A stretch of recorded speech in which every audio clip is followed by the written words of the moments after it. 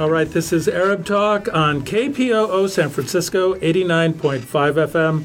This is Arab Talk with Justin Jamal. I'm Jess Ghannam. And this is Jamal Dajani. Jamal, we have a fantastic show today, and we're going to be covering a lot of things from Gaza to domestic issues and beyond. And in studio with us today, we're very honored and fortunate to have one of our favorite guests, of course, Professor Rabab Abdulhadi, professor and director of the Ahmed program at San Francisco State. We're also very fortunate to have in studio with us today Professor Simona Sharoni. Professor Sharoni is from Merrimack College. She's the director of the Interdisciplinary Institute and a scholar in many areas. So we're going to find out about that today, Jamal. But I think in terms of our first and foremost issue, we do want to make sure that we cover a little bit about what's going on in Gaza. Since we were on last week, Gaza has gone through a rather extensive military attack from the Israeli military. Numbers of Palestinians in Gaza have been killed, children, women, and there is a temporary truce, I know, going on right now, but within the last 24 hours, there was another bomb attack in Gaza. 5 children were killed, as well as 2 other women. So it's actually 3 now. 3? It's actually 8 people. 8 people now. So maybe we can get a little update on the situation in Gaza, and then we'll kind of go from there. Well, as you know, now they have a truce. I don't know if it's holding, and Israel has been claiming victory in its latest battle and attacks against the Gaza, and this is something that started by an assassination of a couple of the leadership of Islamic Jihad, and has escalated because, of course, there was a retaliation because of these attacks. And if we look at it, Jess, the timing, the purpose, and this is what we're going to be discussing, because this is not the first time that Gaza has become the target point for Israel's cruelty towards Palestinians. But the timing with the Israeli elections and with the stalemate, really, for Benjamin Netanyahu now, since he couldn't form a government and Gantz is in the driver's seat, or at least temporarily in the driver's seat, looking to form a government, all of a sudden Israel conducts this brutal attack targeting Palestinians, and we know historically this is a driving force to kind of rally the supporters, especially the settlers and the militants within the Israeli government and public. And I think it's a desperate attempt by Benjamin Netanyahu to hold on to power, really, at the expense of Palestinian blood. Well, I think that's right, Jamal, but we have to put into context also the fact that this has been a period of relative quiescence. I mean, yes, Gaza is under siege. Gaza is under attack chronically. Every Friday, Palestinians in Gaza are getting shot at the protests, but in the larger context, this has been, I mean, you could call it in kind of a period of quiescence, of quietness. And so the timing of this, I think you're exactly right. This is the timing to cater to electoral politics among Israelis. Maybe this is a good time, Jamal. We can pull in our 2 fantastic guests, Professor Abdulhadi and Professor Sharoni. Maybe we can start with you, Rabab. I mean, people forget about Gaza. It's really tragic and unfortunate, but the situation has never gotten better. And then on top of this, you have this attack. Yeah. What's your analysis? I think yes, but I think it's which people, because we're also in this show we always critique mainstream discourses and the way the media is representing the story. And I actually this morning the New York Times had an article that I think it should have been listed as an article for the Israeli government, propaganda for the Israeli government and Zionism, because the article basically by bureau chief of the New York Times basically argues that tries to divide and conquer between various Palestinian resistance groups. It tries to blame the victim, blame the Palestinians again, say that the Palestinians have not been respecting calm and so on. And I think it's really important for us to remember that Israel has placed the Gaza under siege. Gaza has been blockaded officially since 2007 now. Okay, so for over 12 years officially, but it was also blockaded from before. Israeli politicians have said, let Gaza sink into the sea.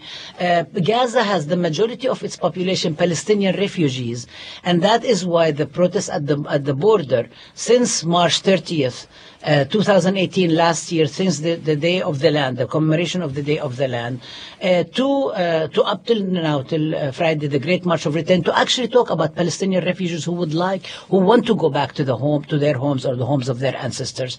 And Israel continues to shoot. It was only last month that the Israeli military only gave 1 month sentence to a soldier who killed a Palestinian boy, 14 years old, and only demoted him to private. So we do know what kind of injustice Israel is engaging in. We know how Palestinians are being used in order for them to escalate the politics between Netanyahu. Netanyahu has a problem. He has a crisis. On one hand, he has all these corruption charges. Actually, he's been indicted, right? And he's trying to hold on to be the prime minister, to form the next Israeli prime minister, even though Gantz has been assigned by the Israeli president to do so. And both him and Gantz are actually competing in how many Palestinians they're killing. So we're really talking about a very racist game. And I'm going to actually stop because Simona and you've just your audience has just been introduced to Simona. But Simona and I not only have been sister comrades working for over 1992, right? Together. Wow. 1989. 1989, okay. So I think 1989. And Happy anniversary. Thank you. We've been struggling with each other. We're not struggling together. Alongside each other. And also, Simona and I were part of the collective that actually organized 5 years ago at the San Juan Conference of the National Women's Studies Association to bring about the support for justice in for Palestine by the NWSA and the support for the BDS. And tomorrow we start the conference at National Women's Studies. That's why Simona is in town.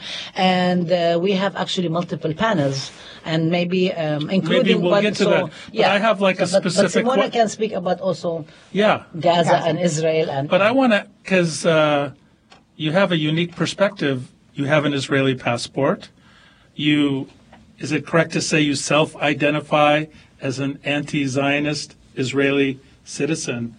I think, we understand that in the studio, and some of our listeners, but maybe you could break that down for our audience, both viewing and listening. What does that actually mean? Rabab knows it. Initially, when I became involved in solidarity work with violence inflicted on Palestinians and realized that the Palestinian narrative was omitted from my history books when I was living there. I did talk about my personal story. I'm also a daughter of a Holocaust survivor. I grew up with this notion that my people were victimized and therefore they're entitled to a piece of land and defend it by all means.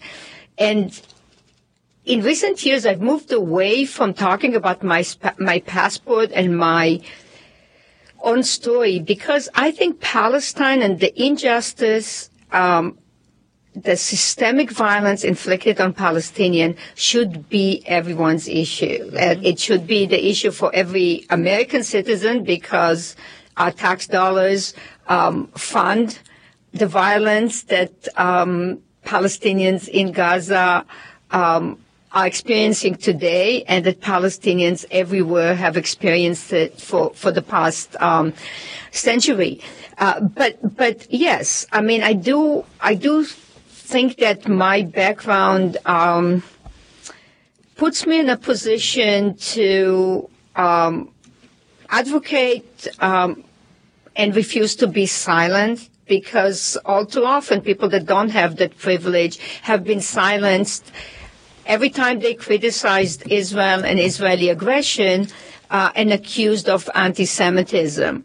It's particularly difficult to for American citizens to criticize Israeli aggression when two presidential candidates, Joe Biden and Pete Buttigieg, make this statement yesterday that Israel has the right to defend itself. Yeah. And again, it's that narrative that Rabab is criticizing as if Israel has been a victim. And for people who don't put it in historical context, they think, Palestinians are the violent, and it's the, Israel is under attack. If you don't put it in the context of the targeted assassinations that have been a pattern of a provocation designed to basically trigger resistance. So to me, when I talk to my students or when I talk publicly,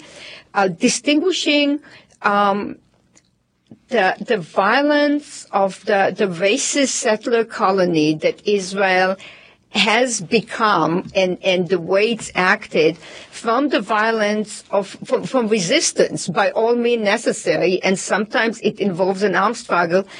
To people who don't have context, in my classroom, I say, it's like you have a bully and you have people who are finally standing up to the bully, either through the weekly March of Return or through mobilizing international support like BDS.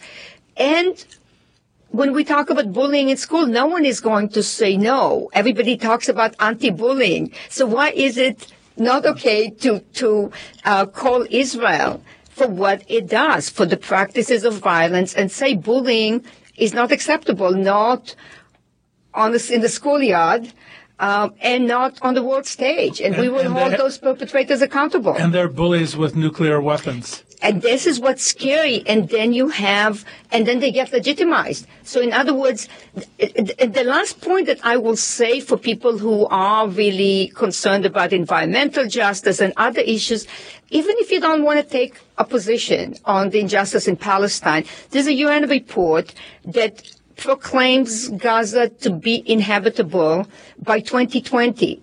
We're just a month and a half away from that deadline. And instead of mobilizing to say what we can do as an international community to address the basic human needs of civilians there, we're basically sitting there as bystanders and allowing Israel once again to further undermine the lives of Palestinians there. That's right.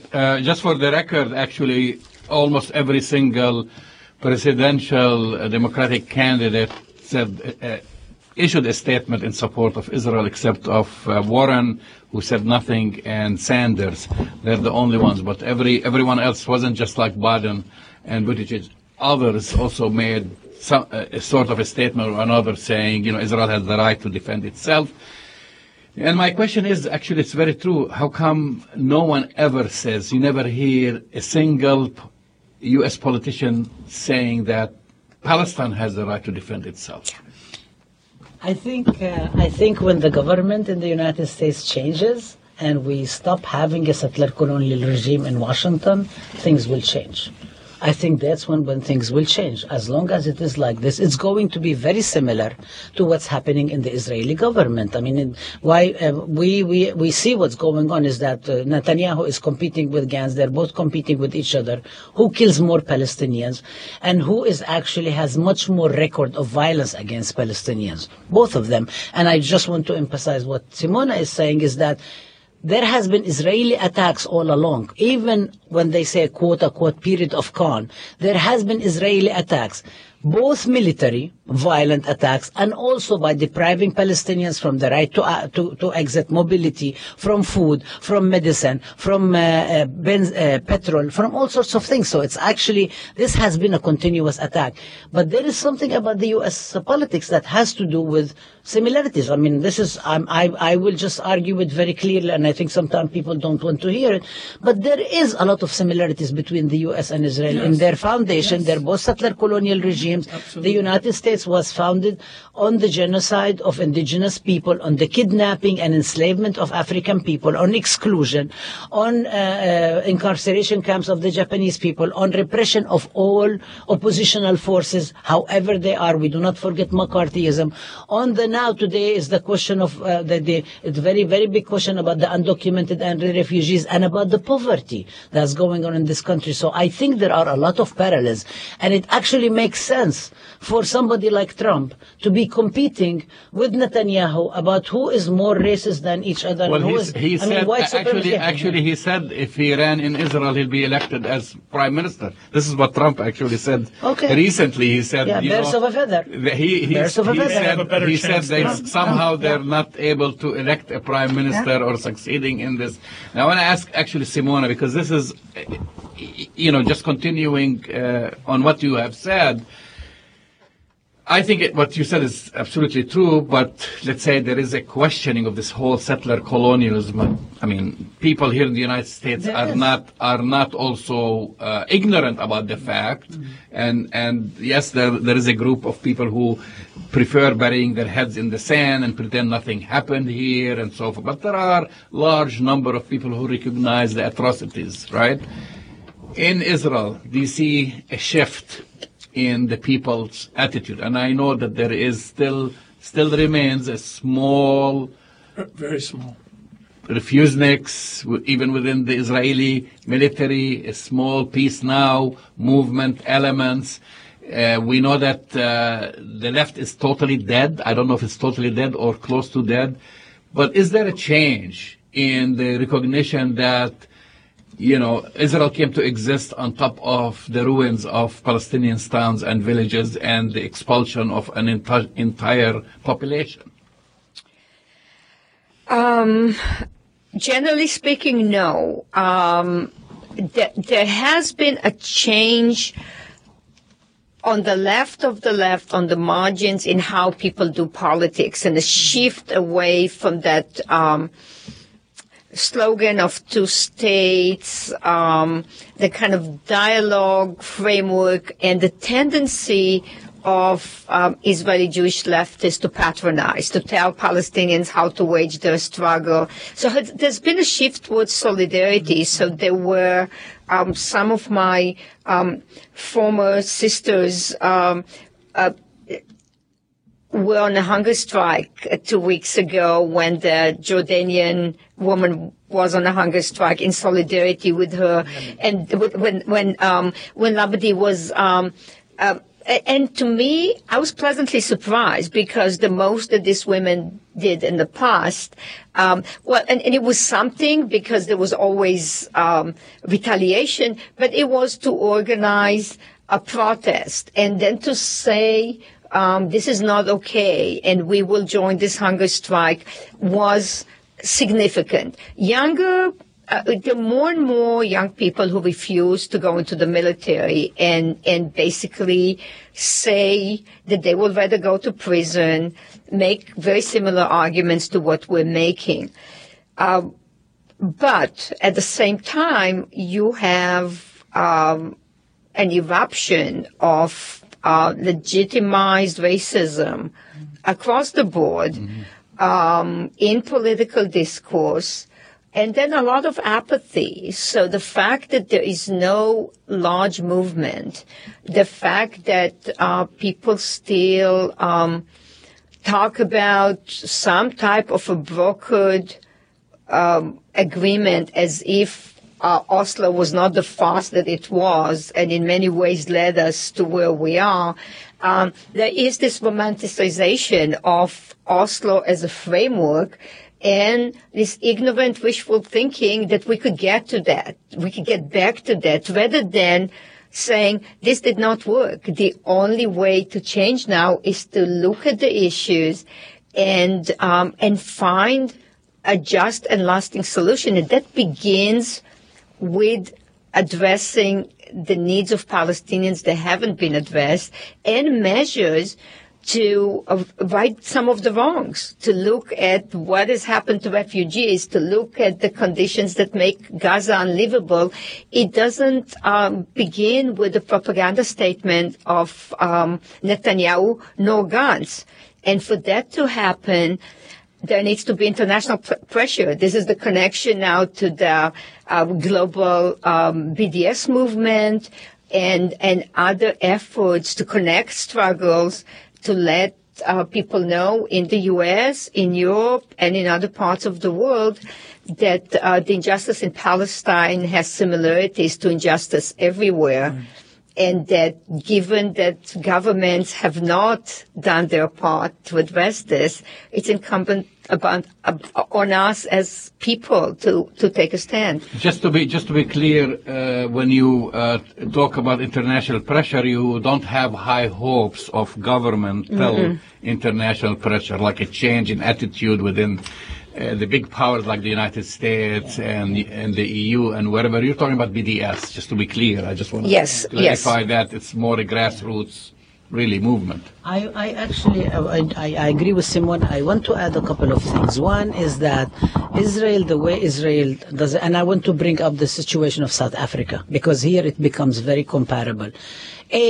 Actually, at the height of the anti-apartheid movement, a lot of governments were not really supportive of sanctions. The United States, Chester Broker, who was the Undersecretary of State for Southern Africa, was engaged in something called constructive engagement. That was the policy of Ronald Reagan, to actually sit down and talk with South Africa, actually to becoming nice people, conducting apartheid and so on. Yeah. And then when government started actually passing the anti-apartheid sanctions and so on, it was only because the people on the grassroots came up. And this is very similar also to the situation in Israel. I think it's also really important that even at the height of the anti-apartheid movement, the number of whites in South Africa who participated in the movement was also very small. Right. And it was people who decided that they are not going to be privy to the crimes that their government was committing, and they're not going to be benefiting from the comforts that their privilege, their white privilege, in Israel is the Jewish privilege, to actually being able to exist on the shoulders of other people. That's the second thing. The third issue is the question of security, that Israel continues to mobilize its people around the question of security, and a lot of people do not pay attention that there are tons of strikes going on in Israel. There is a homeless housing shortage. There is a lot of neoliberalism. The people who are rich, and actually a lot of them are connected with the military. Surprise, surprise, right? The security industries are actually getting richer at the expense of the people on the, and there, I think it's really important to think about all of these things, but I want to point out to something that happened in the summer. That was very interesting. When there was a rise in the uprising among Ethiopian Jews in particular, some of the young kids were shouting Intifada. And this is something that it did not last for too long. There is all of this stuff. There is all our friends, Israeli friends, who are refusing to serve in the middle. Their kids are refusing, but they're not necessarily called refuseniks or conscientious objectors or something. Sometimes they're trying to get out of it in one way or another. And Israel doesn't conduct statistics to how many Israelis leave because they don't want to, not like Simon, or a lot of people, all like Simon and other people that are actually refusing to have Israel speak in their name. The Shimona organized a conference 2000. When was that? Not in our name, the Peace and Justice Studies Association. This is something that is going on, and I think it's really important. I agree with Simona about the small size of the movement, but I think it's really important that there are Israeli Jews who are saying, this is not something that we agree with. We are disagreeing with it. And I think it depends on the Palestinian movement also. Yes. To become a movement for the liberation of all the people who live in Palestine. So more people, become for the liberation. I'm not talking because the Palestinian movement actually historically has had a program in which it was against Zionism all along. It was never ever against Jewishness, and it made very clear about studying the history of the Holocaust and the history of other forms of anti-Semitism against Jews. But I'm talking about a movement that's actually for liberation. Yes. Yeah. We're speaking with Professor Rabab Abdulhadi of San Francisco State University and Professor Simona Sharoni from Merritt College, where she's the director of Interdisciplinary Institute there, We're very fortunate, as usual, to have both of you joining us here on Arab Talk on KPOO 89.5 FM here in San Francisco. I'd also like to welcome our viewers on Facebook Live who are watching us not only in the United States, but also across the world. Yeah, we appreciate the comments. I want to say just a little bit about the BDS movement. Yes. Because there was a dramatic uptick in something that happened 2 weeks ago with Omar Shaker, who is the Human Rights Watch. Human Rights Watch representative in the office on the Israeli side in occupied Palestine. And it went up to the Israeli Supreme Court, and they ruled To expel him. Despite being an American citizen, having a valid work visa and everything. I wonder, Simona, if you could speak a little bit. I mean, we know about the Israeli Supreme Court. That's in some ways not a big surprise, but in some ways it may represent a shift. Yes. What do you think? I think that we have seen in this country and in Israel efforts to criminalize BDS. So contrary to the analogy that we make, that Rabab just explained, between the struggle against apartheid South Africa and the struggle to undo the damage and undermine apartheid in Israel,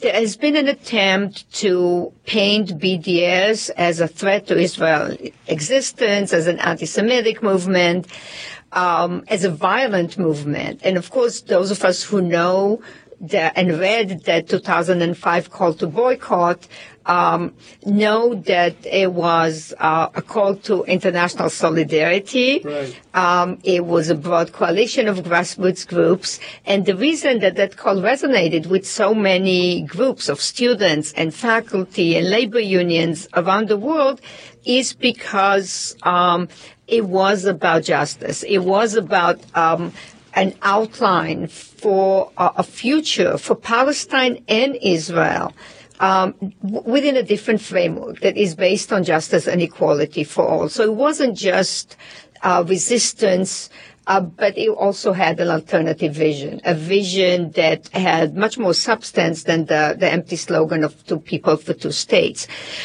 Israel has tried since the campaign was generating support to undermine it. And they have created a whole office. They have mobilized, in the ministry, they mobilized an army of students to spy on faculty. They've worked with organizations to find attacks on, my colleague, on myself, and anyone who speaks up and holds Israel accountable. And they managed to deceive people so that support for human rights now is also equated with criticism of Israel. I think that's actually interesting, that ruling, we could use it because, what Israel does by expelling an international human rights worker is by saying we don't support human rights. In other words, we've been saying it for a long time. Now they're basically saying we have no respect for international human rights, and anyone who criticizes us is not welcome here. I think what they're trying to do is they're also trying to take away the citizenship of Palestinians and the residents' rights. So the threats against Omar Barghouti are really alarming. I think there are plans to try and prevent people with Israeli citizenship. They're going to be targeting first Palestinians with Israeli citizenship and Palestinians with residence in East Jerusalem, but they will extend to the minority of Israeli Jewish citizens who dare criticize Israel. I mean, I think this they've been doing it. They've been preventing people from coming. Yes, Americans were going. But I think they're moving now towards people, even people who live in Israel, because, there's some faculty, there's a small pro-BDS contingent in Israeli academia that has Israeli Jewish faculty, some journalists, silencing them is going to be detrimental to the ability to educate those in Israel who are willing to listen. One of the things that Rabab said that I've always said, don't ask how many people think like you, Simona, which people tend to think, because I said, look, I had a very typical upbringing. What was different in my case is that I started asking questions, and I sought to educate myself, and I was fortunate and privileged enough to work alongside Palestinians and realize that my liberation is connected to theirs, that the future of my daughter is linked to the future of Palestinians in Gaza, in the West Bank, in the diaspora. And ultimately, the involvement in this struggle made me become the person that I can become. So it's also personally something that very few people in Israel have an opportunity to do. And by sending a message that we will expel anyone who's anybody, it will have a chilling effect on the few people who support the struggle for justice. Well, I mean, I think in that case, because I see two things. I see, for example, the cabal that kind of control the politics in Israel. They're at the point that they don't care. I mean, before they used to put that pretense that we, look at us. I mean, which you all know, all their Hasbara, like recently, the Israeli military, Israeli occupation forces, that's what I refer to them, they were advertising that, you can be a vegan and serve in the, that was their big thing. They had a whole video, going after now vegans. They just the way, before, of course, they used the LGBTQ community to say that Israel, the pinkwashing didn't work. Now they had a whole video, produced video, to showing these two good-looking young women saying, we can serve our country and we can get the best vegan food in the military. I mean, this is how desperate that they're going at it. But then let me just finish. And then the other point is, at the same time, I think there is a panic. Maybe it's not shown, but the fact that we are witnessing there is a change within the Jewish community at large, not just Israelis. I mean, there is maybe the small pro-peace Israelis in there, and then also you have forces like Jewish JVP, Jewish Voice for Peace, including even the change in the attitude within the Democratic agenda, I wouldn't say party, that they are trying at the same time to send threats. If you're going to continue this, we're going to take actions against you. That's the way I see it. I mean, it's kind of like, because they are panicked, but at the same time, they're not willing to change their attitude. I don't think there is a contradiction, Jamal. I think that bullies become bullier whenever they do not get their way. Yeah. Whenever they don't get their way. They're not actually in a corner. They're actually attacking all of us, trying to put us in a corner. But they're losing. I think what Israel is doing, it's losing. Israel has not been able, the Zionist project, Zionist movement has not been able to recruit all the Jews of the world to go and live in Palestine. They haven't been able to recruit people in fact, it's going the other way around. Yeah, in the project of colonizing Palestine, number one. Secondly, Israel has, from its inception, actually assigned very important tasks to the military and to the Shabak and to the Mossad, all of them, in order to do this PR, the Hasbara, the PR game and so on. At the same time, they have been unable to do it. All of the attacks, look, we have over 100 years since 1917, the Balfour Declaration, and before, over 100 years of colonization, Zionist colonization of Palestine.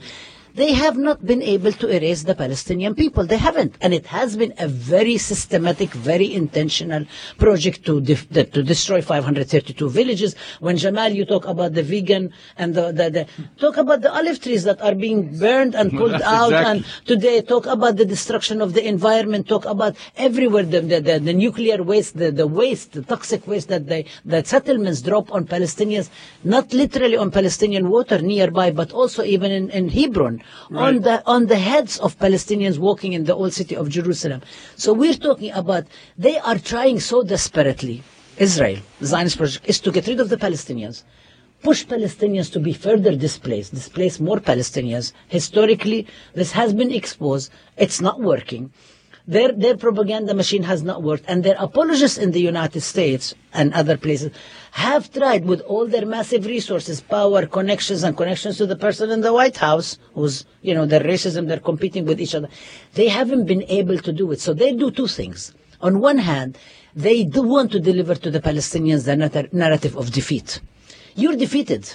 You're defeated. You will never ever succeed. All that you're doing, it's all of this bravado and so on. Give it up because you're not going to succeed. And to the supporters, give it up. Don't even support this Palestinian. This is a losing project. And this is a people who are anti-Semitic. All the smearing that's going on. So this is on one hand. On the other hand, they're trying to crush the Palestinians by using the maximum force possible. Yes. So there is this kind of like Rafael Patai said in the book, The Arab Mind, that Arabs only respond if they are beaten and destroyed and so on, which is a very colonialist trope. I mean, this is something that has been repeated again and again. It was repeated in Netanyahu and Gantz during the electoral campaign. There is no contradiction, but they are failing. This is the problem, is that their problem is that they're failing. No matter what they do, they are unable to rescue. They are unable to rescue a project that's racist, that's colonialist, that's genocidal. They have a serious problem. And this is also why, when you say anti-Zionism, Zionists really freak out. And then they claim they're the only ones who own Jewishness, when actually there are so many ways in which people are challenging, including we're seeing cracks in the Congress. It will take a time, but the tide has turned, as... But maybe we can use that as a segue. Before we get to the segue to domestic politics, I just want to say there's a couple of areas we just need to, articulate. So Israeli citizens are leaving Israel. Mm-hmm. They are opening bank accounts in European countries. They are leaving. The exodus is bigger than the immigration too. Mm-hmm. So they are definitely, there's something, whether it's conscious or unconscious, that is going. Here in the United States, around the identity of young Jewish children towards the State of Israel is also changing dramatically. If you look at the polling from the Pew Institute, yes. Right. whether or not these kids feel any kind of strong affinity or fidelity or connection to Israel, those numbers are changing dramatically. So we see the evidence of this changing configuration, which, basically supporting what the two of you said. But it's nice to look at some of the data, and, that confirms that. Yeah, I think that we see it in our classrooms, and I think this is why we've seen attacks on faculty who research and teach about Palestine. So on the one hand, we have efforts to intimidate faculty from speaking up, teaching about it, precisely because students are hungry for it, and especially Jewish students who in many ways I identify with. I'm in working on a manuscript, and I start with a personal story of how I was fortunate when I involved at Haifa University as an undergraduate to have a Palestinian professor and then be confronted with information that I did not know. And I think Jewish students in the U.S. are hungry for that. They're smart. Yes. They are, going through this awakening and beginning to question that kind of blind support that they were socialized to have for Israel. And I think their parents are kind of following in their footsteps. Yes. So we're seeing this in some Reform congregations. We're seeing it with the work of Jewish Voice for Peace. I mean, the fact that Jewish Voice for Peace supports BDS, there was a major shift that happened around that time. And there are more and more people who have become members of Jewish Voice for Peace than any other, similar mobilization by Jews in recent years. Right. The last thing that I would say is that sadly this happens in response to violence. So, in the aftermath of ongoing violent attacks on Gaza, but when they escalate, like in the summer of 2014, when JVP took a stand, we saw Jews who felt that by standing with JVP, they're sending a message to the Israeli government. I think that what is important and where we would see a true shift is when we move away from the symmetry, when we recognize, even with representatives like Bernie Sanders, who I believe is the most progressive on Palestine out of everyone there, and he still has a ways to go.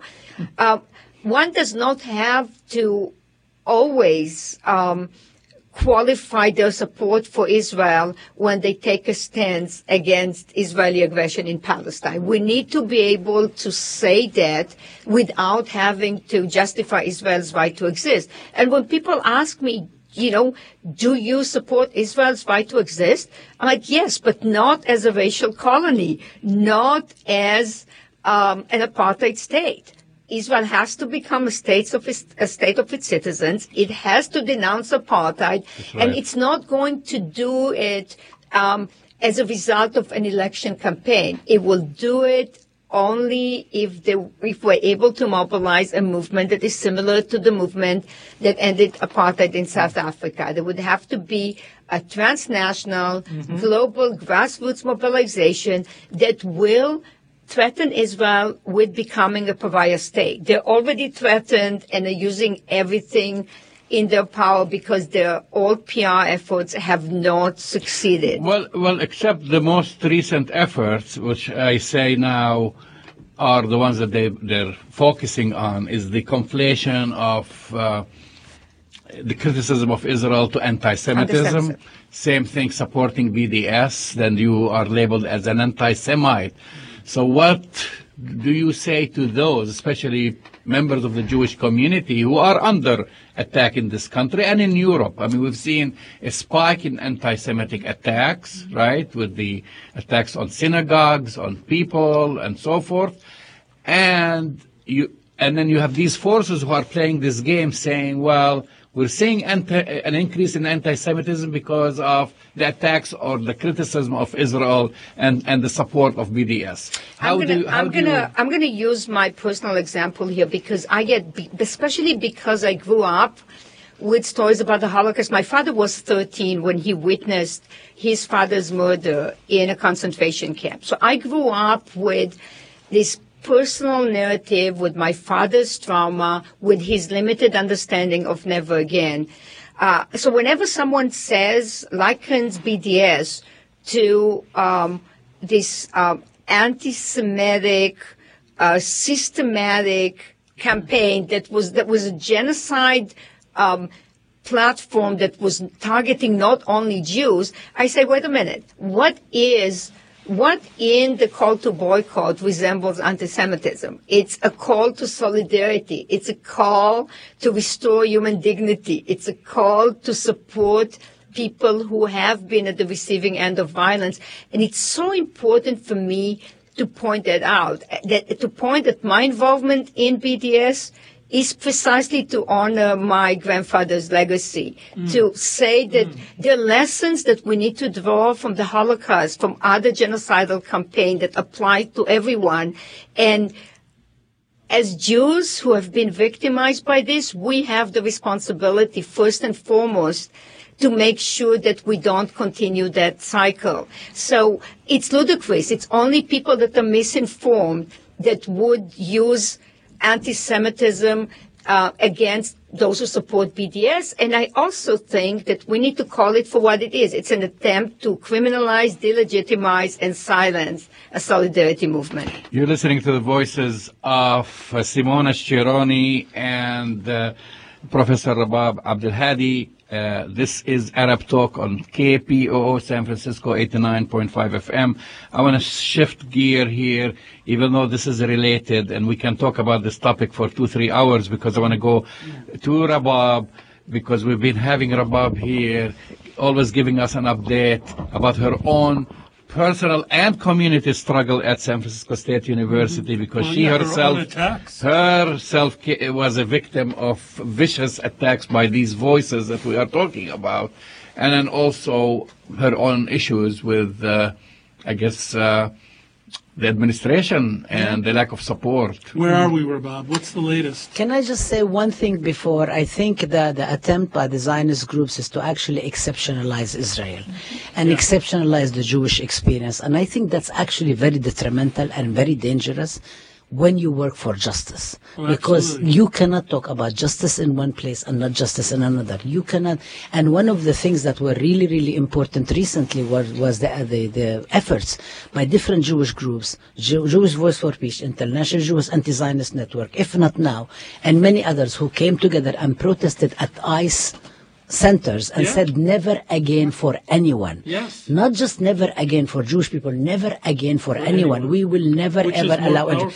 And this is which is the right thing to do. Yes. So I think that's in itself kind of the exceptionalization sort of takes us away from it. And this is also what is happening with us at San Francisco State. I just want to point out that we have 3 recent attacks that have been going on at the same time, aside from the death threat that we talked about a while ago that still has not been investigated by San Francisco State. We still do not know. They keep saying that they cannot investigate who left the voicemail, Muslims will die on my office number, and the letter. Who sent the letter, what is happening. We have like at least 11 list of things very quickly, and we spoke about them. The students, very different student groups, General Union of Palestine Students, Muslim Student Association, Muslim Women Student Association, Afghan Student Association, and the SKINS, Student Council for Intertribal Nations, went and met with the president, the new president of San Francisco State University, President Mahoney. I reached out to her because Amcha and other Zionist groups have been attacking me and saying that I'm actually sending hateful messages because I post on my Facebook page images of queers against Israeli apartheid protesting. That's a good yes, thing. yes. They don't say what it is. They don't give you the message itself, but they say it's hateful, and then you can guess. And then people who are lazy don't actually read what the message is about. So they were very bothered by my reporting from the Queer Liberation March on June 30th, 2019, and they said this is a hateful message. They referred to a message that I actually took from the Jews Against Zionism, who are students at our campus, got formed when the past president said Zionists are welcome, and it has a young student that says, I'm anti-Zionist, I'm not anti-Semitic, support Palestine, do not ever think of calling me anti-Semitic. And so they think this is hateful.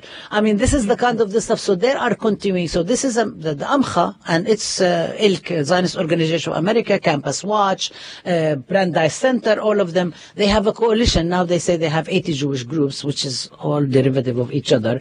And they're basically saying that I've misused the logo of San Francisco State University, and this is illegal against the state of California. But I don't understand. What have you misused?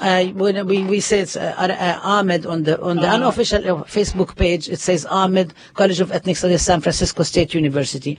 And they say because Ahmed friends of Ahmed actually reproduced my message, that's actually hateful message, and that they're going to CSU, Chancellor's Office, and the Council and asking for me to be investigated. Now the response has been from President Wang in the past and from the Chancellor himself in the past. They both condemned me and said that my message is not inclusive. My message is exclusive.